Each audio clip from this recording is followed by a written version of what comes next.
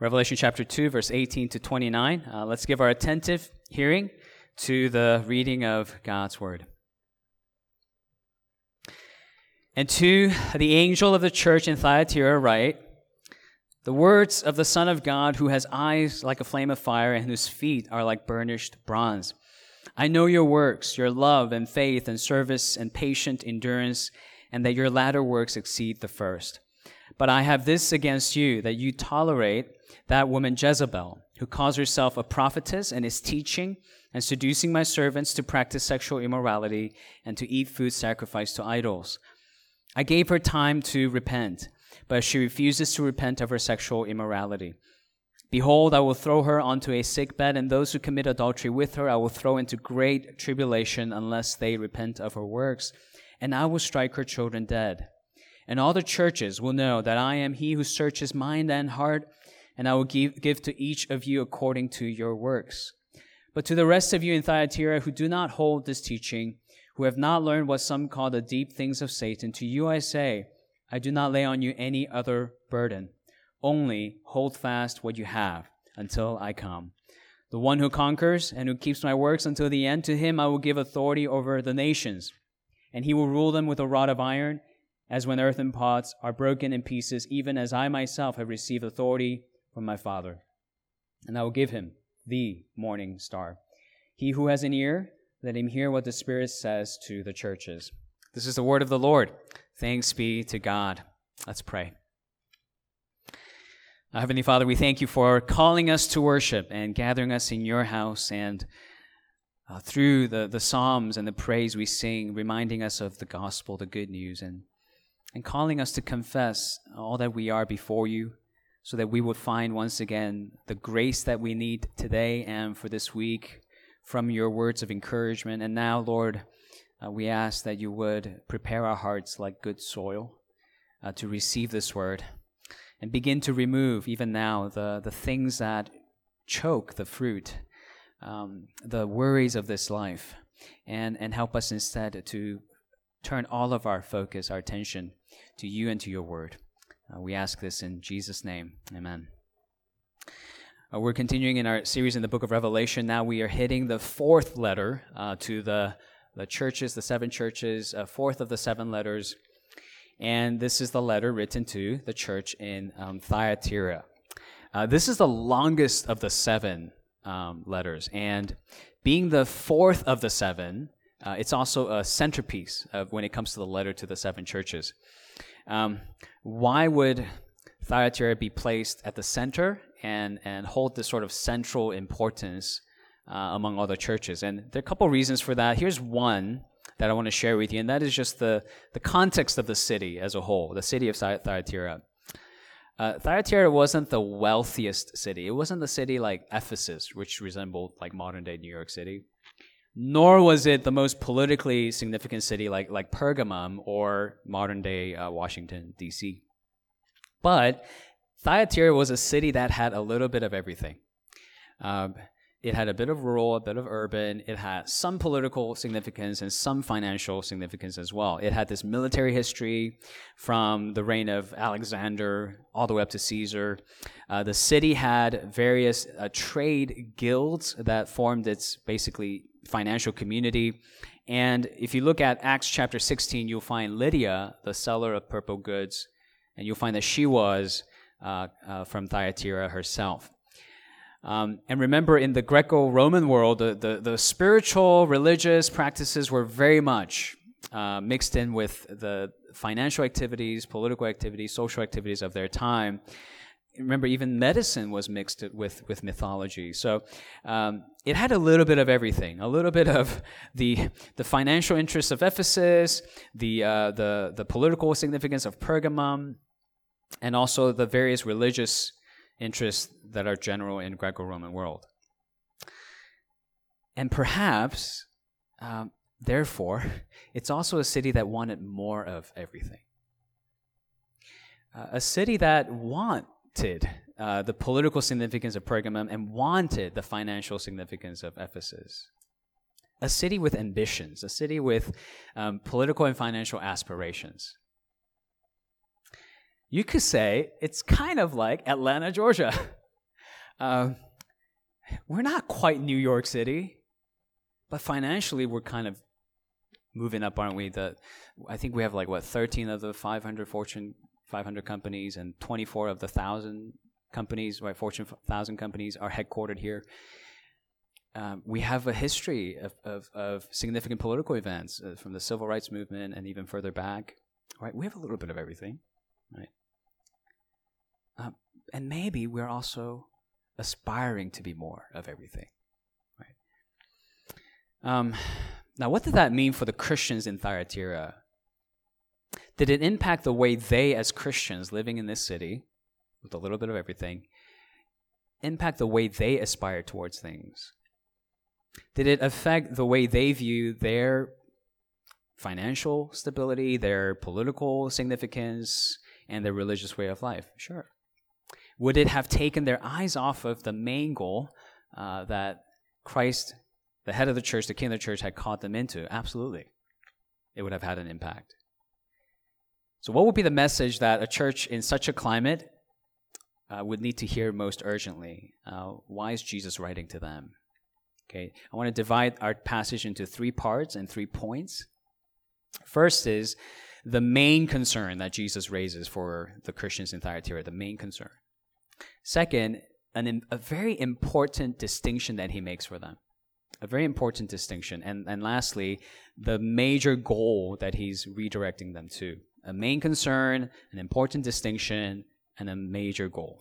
These 3, all right? So first, what is the main concern that Jesus is raising? And as it's been the case for the past 3 letters, the key to the main concern is often found in even the way Jesus identifies himself in the opening of the letter, and this is also true here.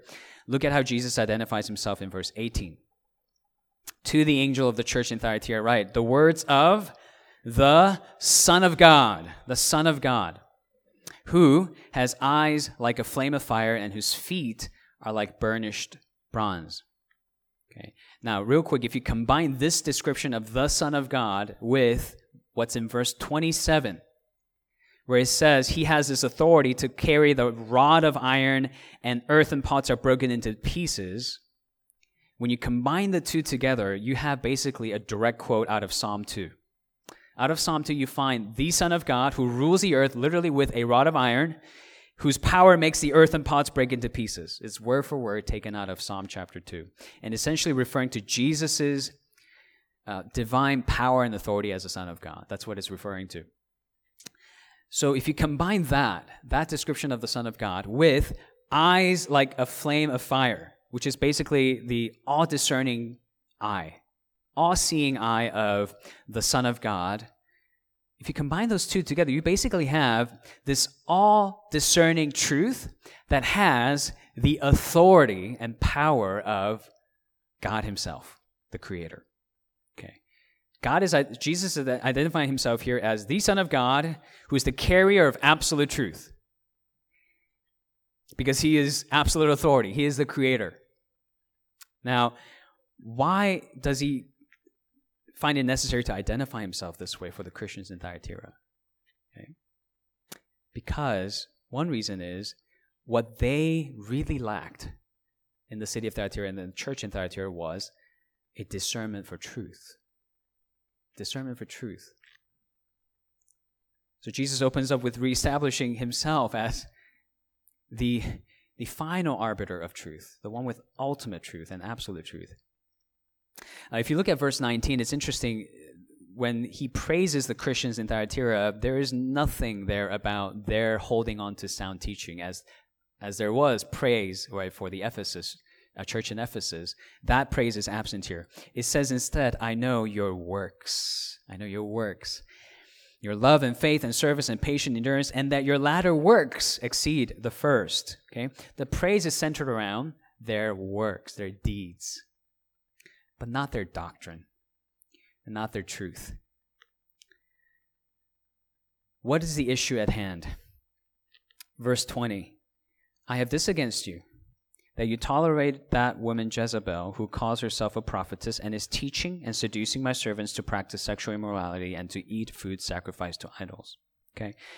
Very much like that use of Balaam in the previous letter, right? Kind of a throwback to the Old Testament character to use as a sort of a symbol or an allusion. Here, this reference to Jezebel is an allusion back to the Jezebel in the Old Testament in the book of 1 Kings, starting around chapter 16. Basically a Baal-worshipping prophetess and princess from a foreign kingdom who marries the king of Israel, Ahab, and basically begins to bring Baal worship into Israel. And the King Ahab, he himself builds an altar for the worship of Baal.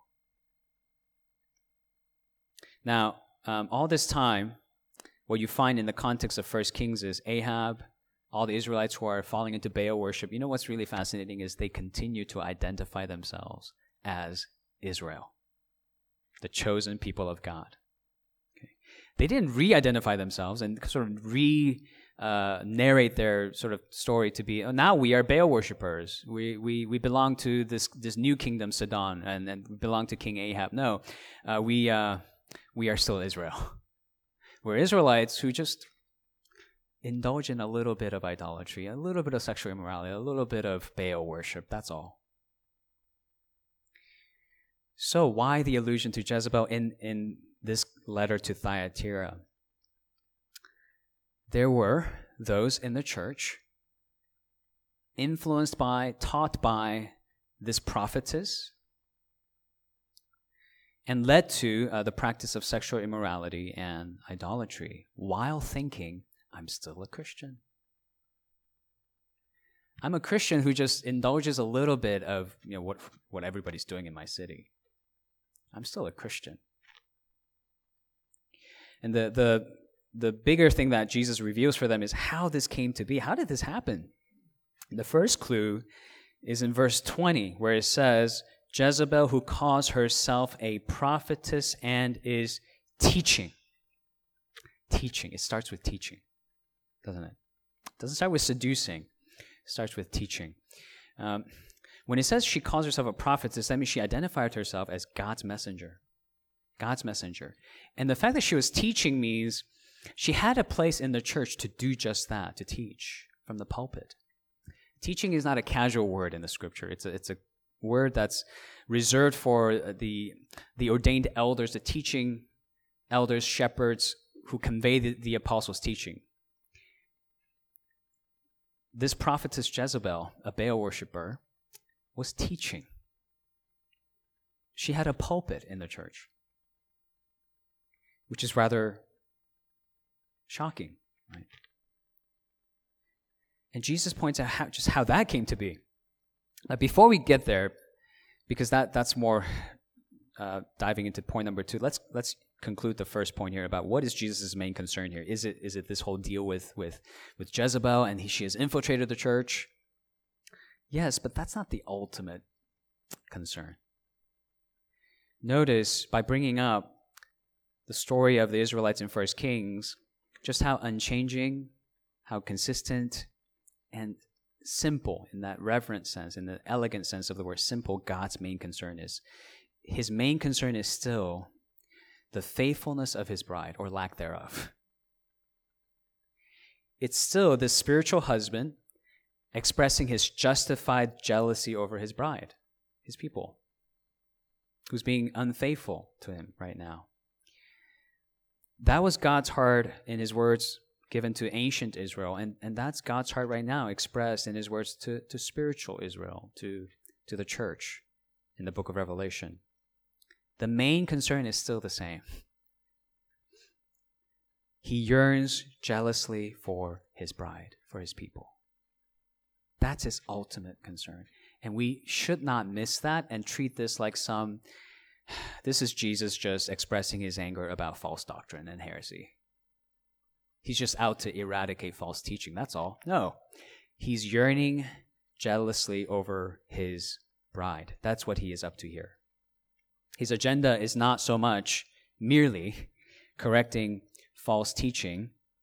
His agenda is more so drawing his bride back to himself.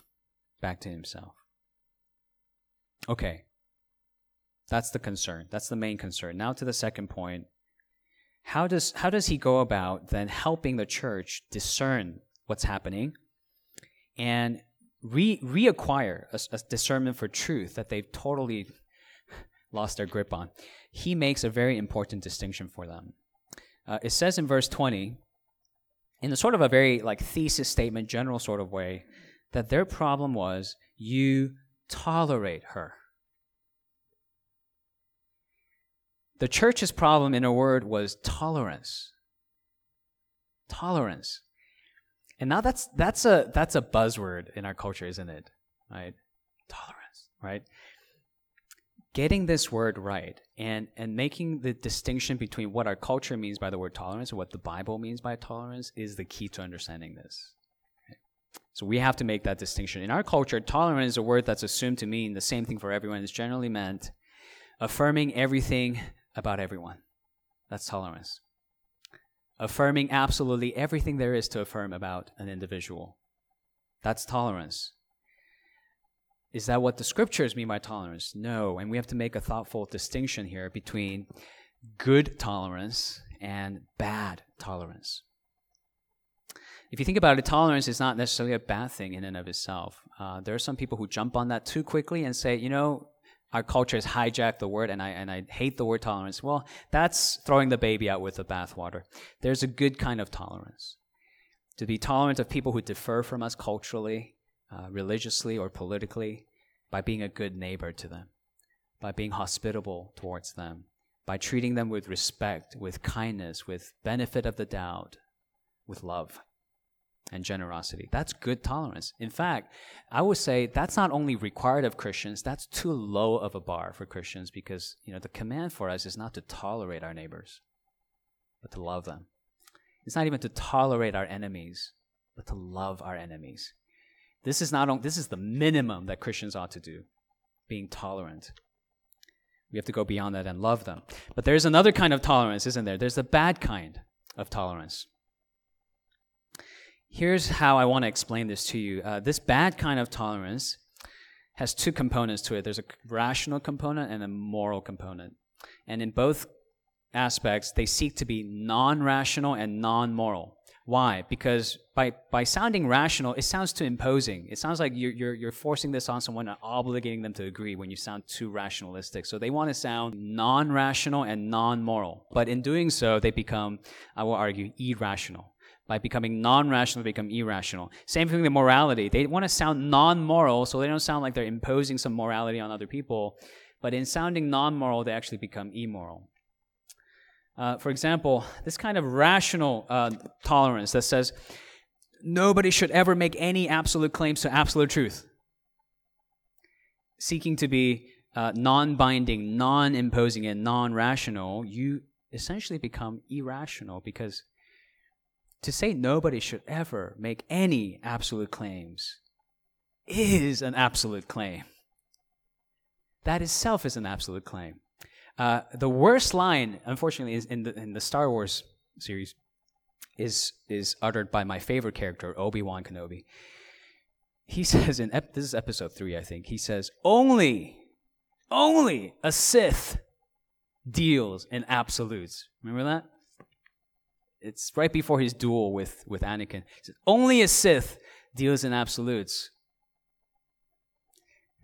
That sounds pretty absolute, doesn't it? Right? As a Jedi himself, he has just uttered an absolute statement saying only a Sith deals in absolutes. And by the way, that's absolutely true. The non-rational approach, where nobody should ever claim anything absolute, it's irrational because that itself is an absolute claim. There's the kind of moral tolerance that seeks to be non-moral. This is the view that says, who are we to judge? Who are we to judge another culture or other people groups, other individuals for what they do? Let's just live and let live, according to our own subjective standards. Live and let live, right? That's a tolerance that seeks to be non-moral and non-morally binding and imposing on others. But that actually becomes immoral, doesn't it? When we look back on history and find people who have folded their arms in the face of evil and said, let's just live and let live. Let's live and let live in the face of racism. Let's live and let live in the face of corruption and abuse We don't applaud that and call that tolerance. We correct that, don't we? We say that's immoral. To be non-moral in the face of evil is to be immoral, isn't it? To take a more maybe everyday level example, it's not tolerant, it's not good tolerance. If a father were to say to their children who wants to watch TV all day, who am I to judge? Let's just let live. Right? Just live and let live. Right? Watch all the TV you want, because I'm tolerant. Well, you would immediately call me out and say, that's not good tolerance. Right? If you want to call it tolerance, okay, but that's not good tolerance, that's bad tolerance, right? There is good tolerance and there's bad tolerance. And on the flip side, that also means there is such a thing as good intolerance and bad intolerance. Right? Our culture doesn't make these distinctions. We have to be more thoughtful and make these distinctions according to Scripture. The Christians in Thyatira are not being rebuked for tolerance per se, but for bad tolerance. Okay. Bad tolerance or over-tolerance of what is clearly evil. They're treating what's immoral as non-moral. Everyone's doing it. Everyone in our city is doing this. In fact, if you don't do this, you might not even get a job because every trading guild has their idol. And to superstitiously secure success, they require every employee to offer sacrifices to their idol. Everybody does this. Everybody who has a job does this. They treat what is immoral as non-moral. And say, who are we to judge?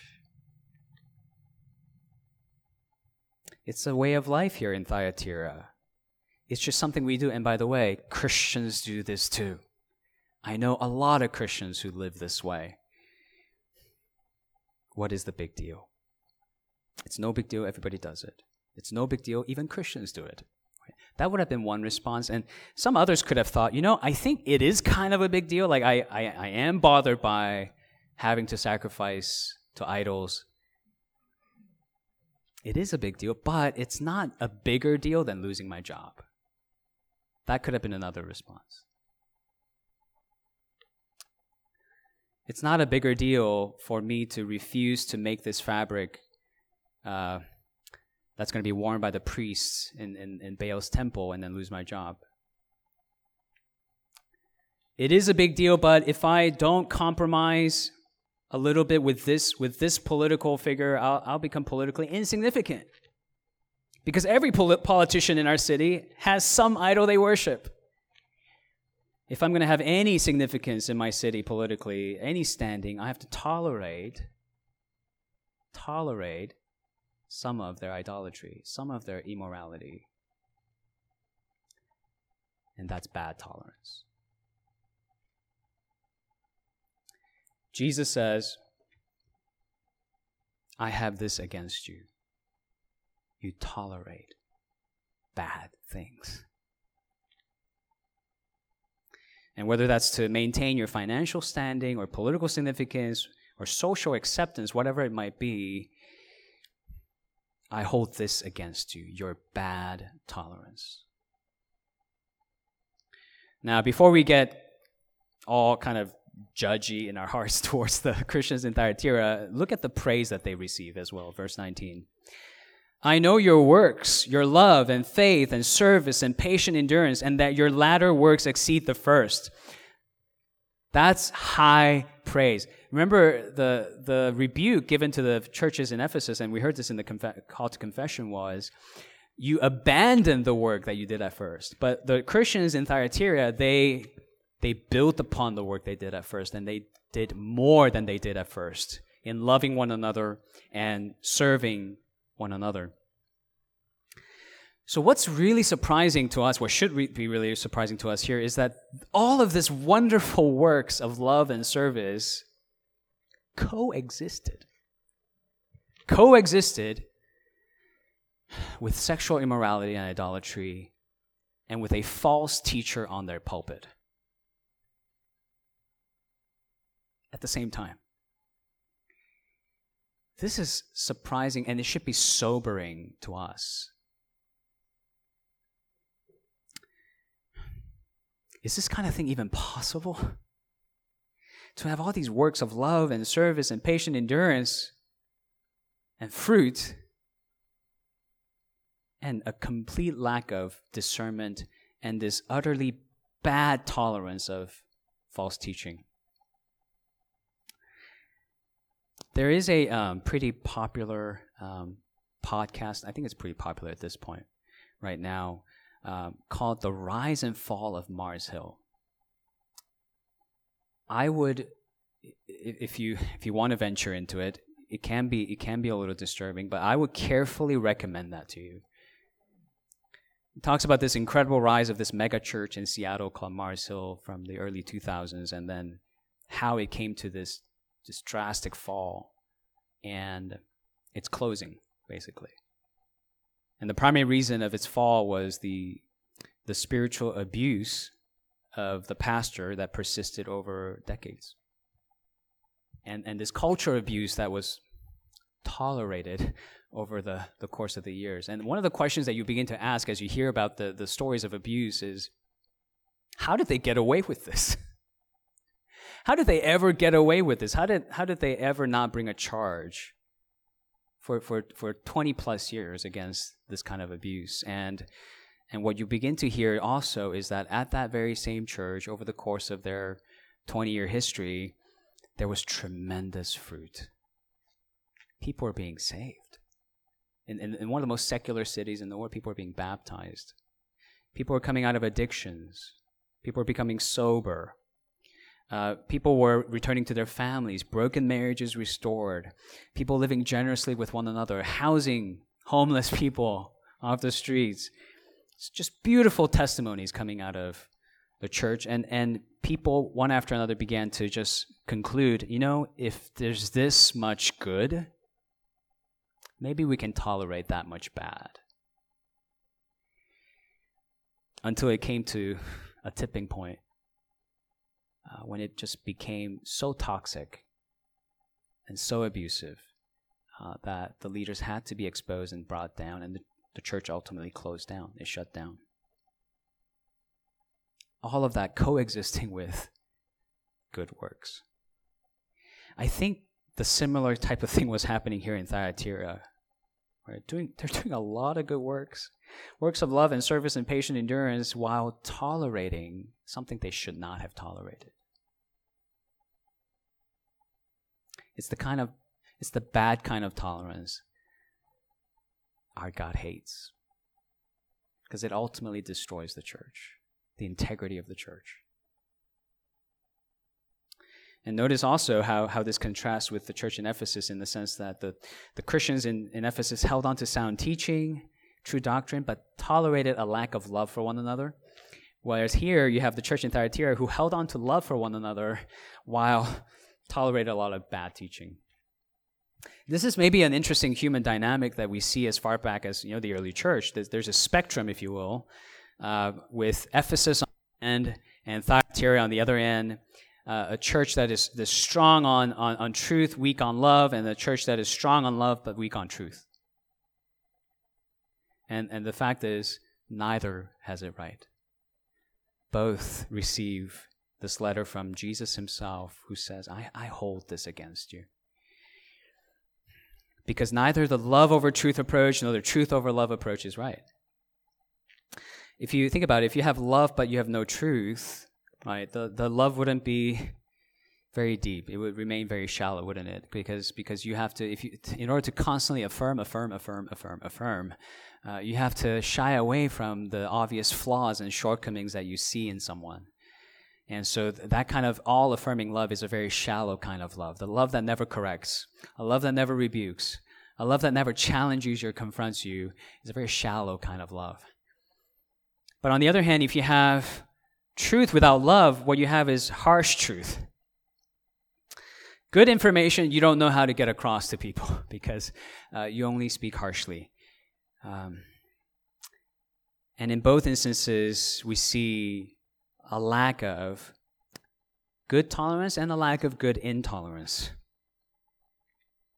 How is biblical truth and biblical love different? It's different when we look at the person of Jesus Christ.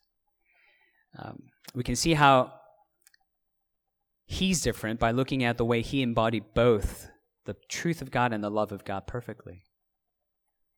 He's on the one hand truthful, and his words of truth go very deep, right? Remember, his mouth are like, or his words are like double-edged swords coming out of his mouth. It pierces through the soul. He will have nothing less than the whole truth about who we are. His love is not shallow. He's not content with that. On the other hand, at the same time, his love is able to receive us despite the truth of who we are. He's committed to both, the truth of who we are and loving us despite the truth of who we are. He is all good in his tolerance, all good in his intolerance. There are Christians today who are loving but not truthfully so, which is bad tolerance, and Christians who are truthful but not lovingly so, which is bad intolerance. Both are in need of more Christ. More of his good tolerance, more of his good intolerance. So if you want to make a clear distinction here between, how are we supposed to go about tolerance, how are we go about intolerance, look to Christ for that distinction. Look to Christ for that main distinction. His discerning eye of truth, that the eyes like flame of fire that discern what is true and false and what is moral and immoral, see things the way he sees things, and also acquire his heart of mercy and grace. Listen to this gracious call to repentance that he extends even to Jezebel. I gave her time to repent, verse 21. Not just those who she's influenced and misled, herself. I'm giving her time. I have given her time to repent. The implication of giving her time is she wasn't repentant. She refused to change. She continued to practice sexual immorality and idolatry and lured others into doing the same thing. Even then, God gave her time. Not just a call, but time to respond to that call. He waited for her. That's a mercy that I find, the more I think about this, I am not sure if I can imitate that. It's mind-boggling. As people are hurt, marriages are destroyed, families are broken because of her teaching. And Jesus does call them to their senses, to be awakened to their senses. But when it comes to her, his first instinct is not to excommunicate her, but to incorporate her back into the fold of God. That is astounding. How he errs towards mercy to that extent. But at the same time, Jesus clearly indicates here that as a spiritual husband of the church, as a king whose feet are like burnished bronze, right? He's not just going to stand idly by and let Jezebel destroy his bride. Verse 22, right? After he gave her time to repent, behold, I will throw her into a sickbed, and those who commit adultery with her, I will throw into great tribulation unless they repent of her works. Here, the warning about the tribulation is not coming from Roman persecutors or Jewish persecutors, is it? It's coming from Christ himself. And that's quite a warning. There's love and there's truth. There's warm words of forgiveness and invitation to be reconciled, and then there's warning if you reject him. And then he adds this incredibly ominous sounding note in verse 23, and I will strike her children dead. Wow. What does that mean? There are few interpretations of this. One interpretation is that historically there was some indication of a great pestilence that was spreading in Thyatira, and this could mean that God would not spare the children of Baal worshippers from that pestilence, but he would offer a special protection to the churches only, and their children only. Another interpretation is that God will take the lives of the children of Baal worshippers away from them before they sacrifice them on the altar of Baal, because that was a part of Baal worship, is child sacrifice. And so he could be saying, I will bring them into my fold, into my kingdom, before you have another chance at sacrificing another one of my little ones. Here's a third interpretation, and this is the one I lean most towards. I think this is the more accurate interpretation, that children here is a term for disciples, just as Paul used the word children for his disciples and the Christian saints. And this is a warning to those disciples of Jezebel who are continuing to spread and infect the church and destroy the church, that he will bring his judgment. He will not tolerate those who threaten to destroy his bride. In a way, he's saying, before Jezebel and her followers can strike his bride dead, he will act in self-defense and strike them dead. In verse 24, Jesus even refers to the practices of this Jezebel figure and her cult as those who practice the deep things of Satan. I think it sounds bad enough to say they practice the things of Satan, but here it says they practice the deep things of Satan. And I do not want to know, frankly, what that entailed. But it was surely pretty messed up to be called the deeper things of Satan. And it's comforting, therefore, to hear Jesus say, I will judiciously, prudently judge those who practice the deep things of Satan. So if they refuse to repent at first, he says, I'm going to give them time. Wow. But if they still refuse to turn around from their sins, then the one whose feet are like burnished bronze, who holds the iron rod, will pronounce judgment and turn them into earthen pots that are broken into pieces. That's good intolerance, isn't it? It's good intolerance after a period of good tolerance. Whenever you need that distinction made, look to Jesus, look to Christ. And it says in verse 23, he searches mind and heart, truth and love. He wants his church to resemble his mind and his heart, holding on to both his love and his truth, to be lovingly truthful and truthfully loving, and to not pit one against the other. And this is how he calls his people back to being identified as his people and citizens in his kingdom, in his city, the city of God, more than the city of Thyatira, more than the Greco-Roman culture, but kingdom citizens in the city of God. Now, is that the main goal? What is the main goal, the main objective of our repentance and of our returning? There's something deeper here. Take a look at, and this is the last point, the main goal, 2 verses, verse 25 and 28. Verse 25 says, only hold fast what you have until I come. Until I come. Verse 28, and I will give him the morning star.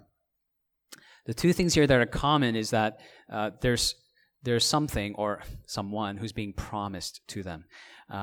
Verse 25, until I come, I will come to you. That's the promise. What's promised in verse 28? The morning star. And if you look at Revelation 22 later on, Jesus himself identifies himself as the bright morning star. Here he is offering himself as the gift. I'm going to gift them myself. That is the goal. It's not to get something Christ can give us, but it is to get Christ himself. That is the main goal. The point of returning to Christ is to return to Christ. It's to get him, to be with Christ Emmanuel, God with us. That's the main goal. That's the main goal. It's not how, if we have Jesus, we'll be a bit more successful in Thyatira. That's not at all the promise, is it? It's to surrender Thyatira and find all that you need in Christ alone. Surrender whatever you find in Atlanta, Georgia. Find all that you need in Christ alone. Jesus is not promising, if you have me, you'll just have an ounce more political stability than those who don't have me. If you have me, you'll have just an ounce more financial stability than those who don't have me. He's not promising material, financial success or stability. He's promising himself. Those who are my people will return to me and find me to be all-sufficient. If anyone's repenting, that's what they're getting. It's Christ. And in him, we have the promises of everything else. When we surrender everything else for him, we find everything else in him. The true political stability in his kingdom, the true financial stability in his inheritance, the true love and acceptance we need in his love and acceptance of us at the cross, his cross. It's all found in him. And he's saying nothing, no gift, no treasure, no person out there will ever be as bright a morning star as me. I'm the gift. I'm the goal. That's what he's saying to the church in Thyatira and to the church in Atlanta. And we will return to this earthly temporary city, not as if it's our permanent home, but as if we have already found our permanent home, as if already been discovered. We've already discovered our greatest treasure, and will be sent into the city, this temporary city, to help others catch the same goal, to catch the same treasure, get the same prize. The reminder here is that the treasure, there's not something out there that for you to find. Don't busy yourself with that, as if there's something out there in the city for me to acquire, and it will just give me the satisfaction I long for deep down inside. That satisfaction you long for deep down inside is found in Christ. Find it and then go. Invite others to see the same thing. If you haven't seen the movie Free Guy with Ryan Reynolds, it's still out in the theaters. I actually thought it was pretty good. I thought it was actually a really good movie. I thought it would just be a silly kind of a comedy movie, but it was actually pretty good. I'll make one simple point from that movie because I don't want to spoil the movie that's still out in the theaters. I think I made a promise at some point to you guys I wouldn't spoil movies that are still out in release, right? So, hence my dated examples from the 80s and the 90s. But let me give you like a cryptic synopsis so you can hold on to it. You know, like a fortune cookie, and then after you watch it, you can crack it open and you'll be like, that's what he meant, okay? So here it is. The girl character, the main character who's a girl, thinks that her greatest treasure is going to be found, and is found, in the city. Her greatest treasure is in the city. She thinks she's found it. But in the end, what she realizes is that her greatest treasure is not found in the city, but her greatest treasure is found in the one who built the city. Just hold on to that. Go watch it, and then crack that open and be like, light bulb. All right.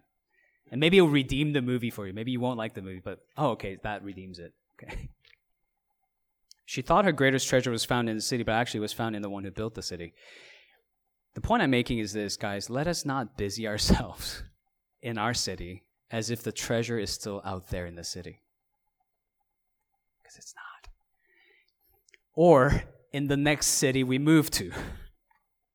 The true and greatest treasure is found in the one who built the city of God.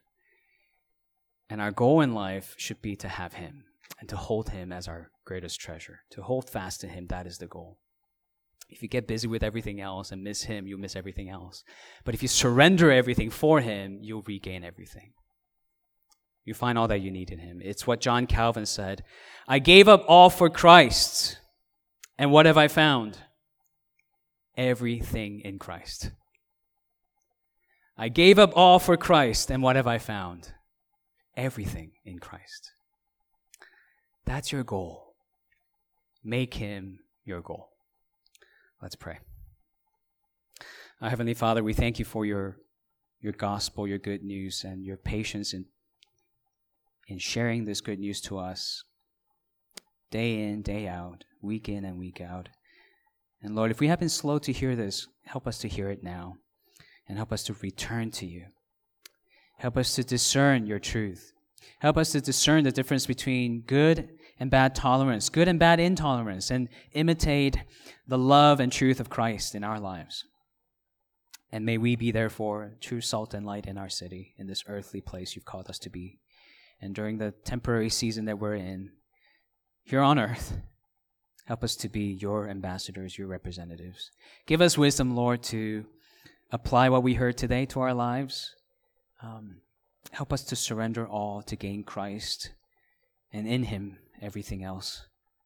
And help us to discern what that looks like in our own lives, whether that means surrendering something financially in order to draw closer to Christ, surrendering something academic or vocational in order to draw closer to Christ, surrendering a pleasure or a habit that we know you would not be pleased by, that you wouldn't want us to tolerate. Help us to discern these things.